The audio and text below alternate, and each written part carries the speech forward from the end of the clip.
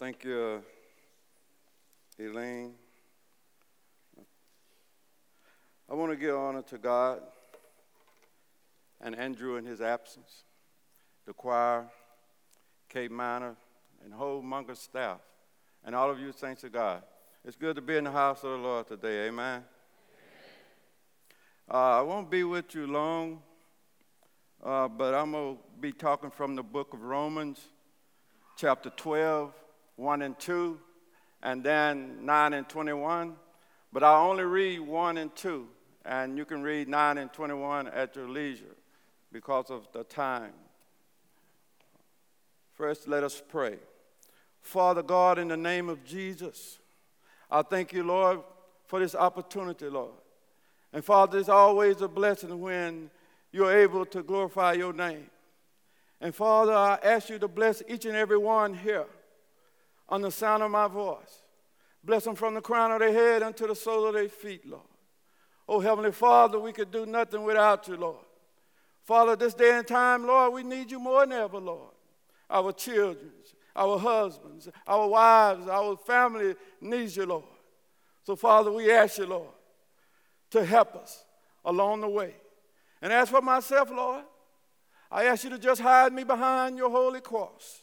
Word my mouth that you see fit, and may the meditation of my heart and the words of my mouth be acceptable in your sight. And now I want to go, amen, I'm sorry. Now I want to go to Romans chapter 12, reading the first verse, and it reads as this.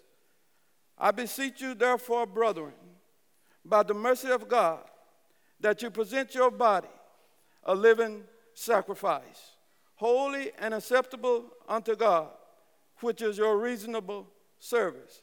Verse 2, and be not conformed to this world, but be ye transformed by the renewing of your mind, that you may prove what is good and acceptable and the perfect will of God. Amen. I want to talk to you from the subject, Christianity in practice. True Christianity service, true Christian service and living should be brought out in this message. The life that is most like Jesus, when we talk about Christianity in practice, we are talking about the life that represents the true will of God. When I talk about the walk, I'm talking about the conduct of manner of the life of a child of God. We want to see service in practice. St. Paul said that what we are preaching, we need to put in practice. He said our salvation should be manifested by our service. It's easy to talk religion, but it's another thing in doing. It's easy to say, oh, how I love Jesus, but it's another thing when you start showing it by your deeds.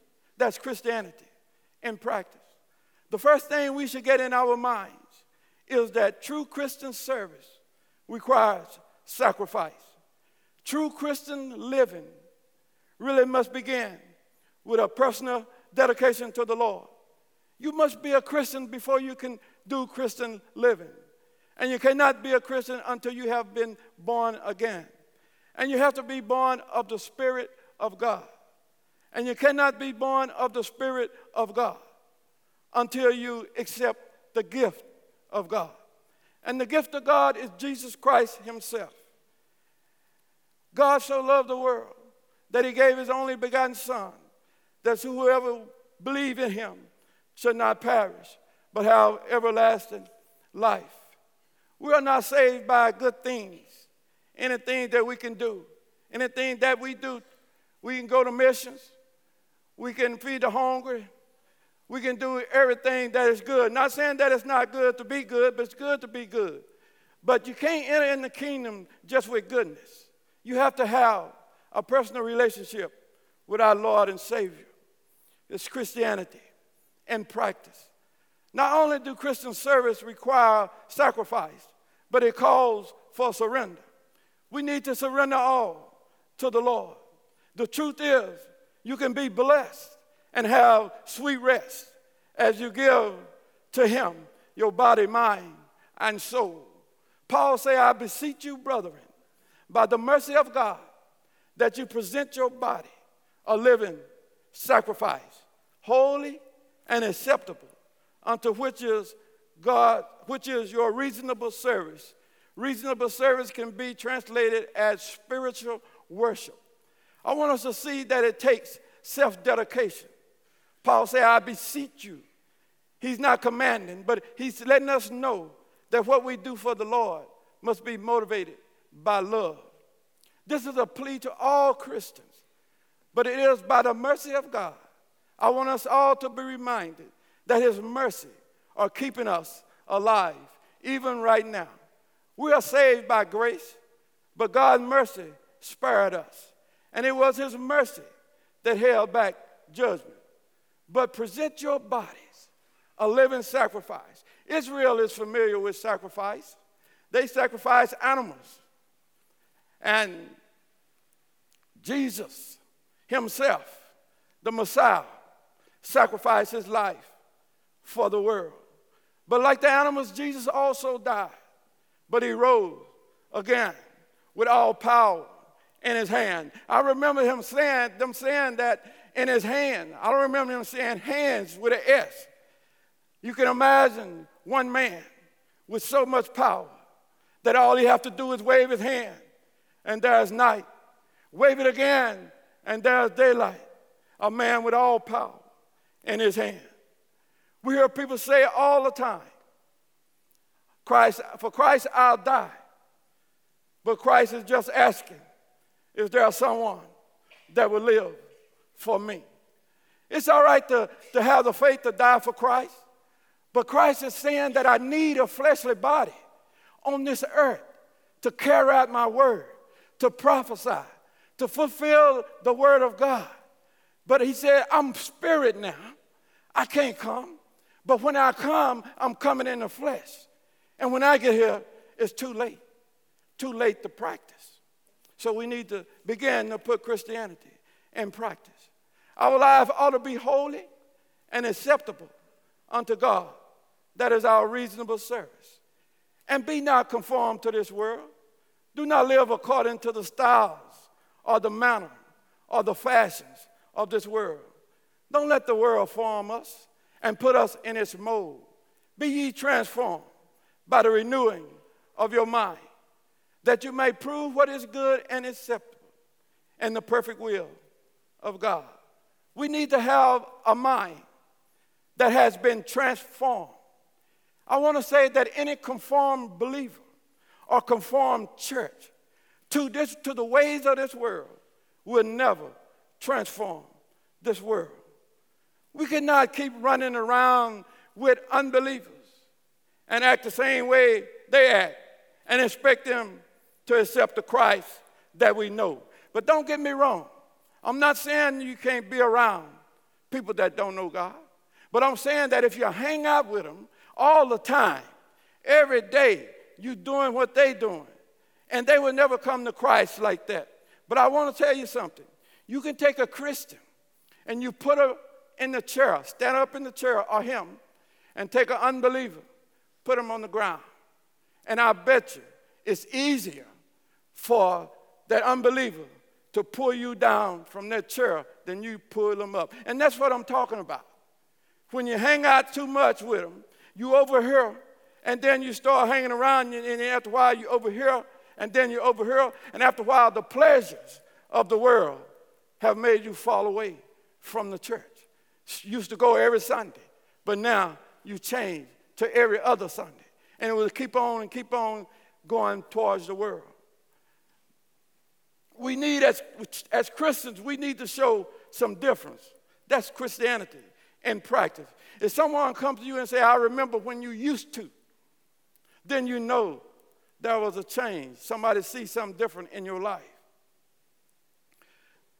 Our relationship with the church body must be right as we walk with Jesus. Every believer has his own spiritual gift. Own spiritual service that he or she is to perform. Paul said, through the grace given unto me, And to every man that is among you should not think of himself more highly than he ought to think, but to think soberly, according as God has dealt every man a measure of faith. God has given each of us a certain blessing, and he expects us to put it in practice, what he has given us through his amazing grace. Paul is saying that God has given every believer a gift, or else gifts. You may have only one, but you have one. Some may have more than others. But the gifts that are given are to be used to edify the body and for the glory of God. We all have a responsibility to God in some way. We often excuse ourselves saying, I'm not a preacher. I'm not in the choir. I'm not on the usher board. I don't matter. But I want to tell you that as a Christian, you do matter. And God has given you a gift for his glory. We should never refuse to use a gift God has given us. Talking to myself, Paul said, for we as many members in one body, but all members of the body have not the same office. So as Christians, we are many in the body of Christ Jesus, just as your physical body needs every member that is of the body. And as Christian sisters and brothers, we need each other to make up the body of Christ and also the family of God. We must put Christianity in practice and love one another. Paul is saying, let us be without dissimulation, meaning without pretense. You ought to really mean it when you say, I love you. It ought not to be just a slang or a fake word or just something you talk about, but something you do. You ought to show love. Love should be honest, and love should lead to kindness, and it also should lead to humility. We do not have to let what's going on the outside affect what's in the inside. That's Christianity in practice. We have a lot of Christians that complain, but if you have God as your Father, you ought to have a cheerful spirit. You ought to rejoice because we have hope. That's blessed hope. We ought to be patient. We are going to have trials and tribulations. But I want to say that when I began to study the Word of God and visit churches, and I heard that God was so big. He said he's so tall you can't go over him. He's so low you can't go under him. He's so wide and you can't go around him. So if you can't go under and you can't go over, you can't go around him, we got to have patience and wait till God moves. We have to have patience. And as Christians, we need patience. But they that wait up on the Lord shall renew their strength and shall mount up with wings as eagles and shall run and not be weary and shall walk and not faint. That's Christianity in practice. But as a saint of God, not only should we love our fellow man, but we ought to learn how to share with each other. Some of us think about only ourselves or what we can gain and what we can hold on to. We need to learn to share what we have. We ought to have actions against evil forces. But what kind of actions we ought to have? We should bless them which persecute us and curse not. You see, Satan knows how to curse. Don't be an advocate for the devil, because if you sound like a devil, people will get confused as who you are. You're worshiping right now, and then when you walk out the door, you curse. Then people is confused about, are you a Christian or are you out in the world? Don't let the devil control our lives. You know that old saying about if you walk like a duck and if you quack like a duck, pretty soon somebody's going to think you're a duck. Satan knows how to render evil for evil. But the Bible said, do not do evil for evil. God said, vengeance is his. Well, just lay back and let God fight your battle. Because, you know, if God is for you, who can be against you? Just lay back. God will take care of it. We need to know how to bless those who curse us. It confuses the devil when you start blessing after he has cursed you. The Bible said it's just like heaping hot coals on his head.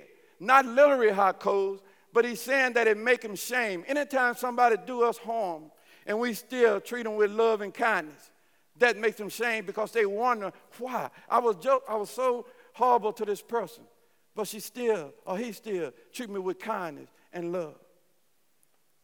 But if you really have been born again, I want you to know that sweet water don't come from a bitter fountain, and bitter water don't come from a sweet fountain. We ought to rejoice with them that rejoice and weep with them that weep. And we ought to be of the same mind, one towards another. If we are Christians, we need to put in practice all things that are honest in the sight of man. That's Christianity in practice. That's the first time I started off, I said something about, oh, how we love Jesus. We all sung that song before, oh, how we love Jesus. But I want to say that when, on Sunday, after you get through singing that song, and on Monday when you get up and you find out that your bills is higher than your bank account, you find out that you're headed for a divorce, you find out that your children is not doing exactly what they should do, you find out your neighbors is not right. But I want to say to you, you want to go to the east and there's trouble there. You go to the west, there's trouble there. You go to the north and there's trouble. To the south, there's trouble. And all that mess, are you going to still sing, oh, how I love Jesus? Or are you going to curse like the devil?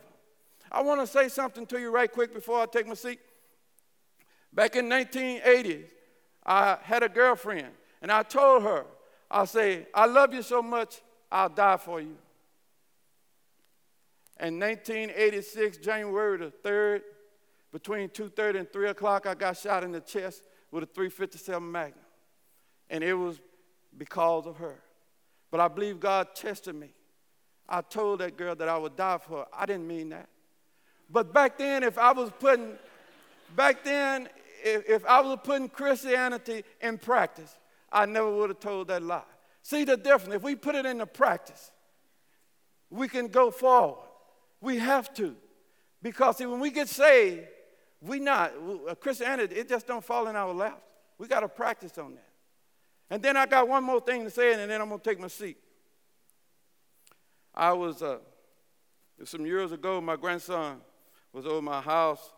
He was about 8 years old, 8 or 9, and he asked for a drink of water. And I told him, okay. So I was going to go get it for him. But he said he could get it. So I said, okay. So I sat there and waited on him. It took me a long time to come out of the kitchen. And before I get to this point, I'm going to tell you something. The devil will use anybody he can. The devil will use your children. He will use your pet, your husband, your grandparents, anybody he can. And this is what he did to my grandson. When my grandson come out of the kitchen, I knew that he had been in more than just water. And today, he's about 19 years old, fixing to be 20. I never said a word to him. But I know that he was in the cookies. And you know how I know he was in the cookies? Because I seen the crumbs on his mouth. And I have said nothing. So I said that to say this. As Christians, when we talk to people, be careful what you say, because somebody might see the crumbs on your mouth. Amen? Thank you.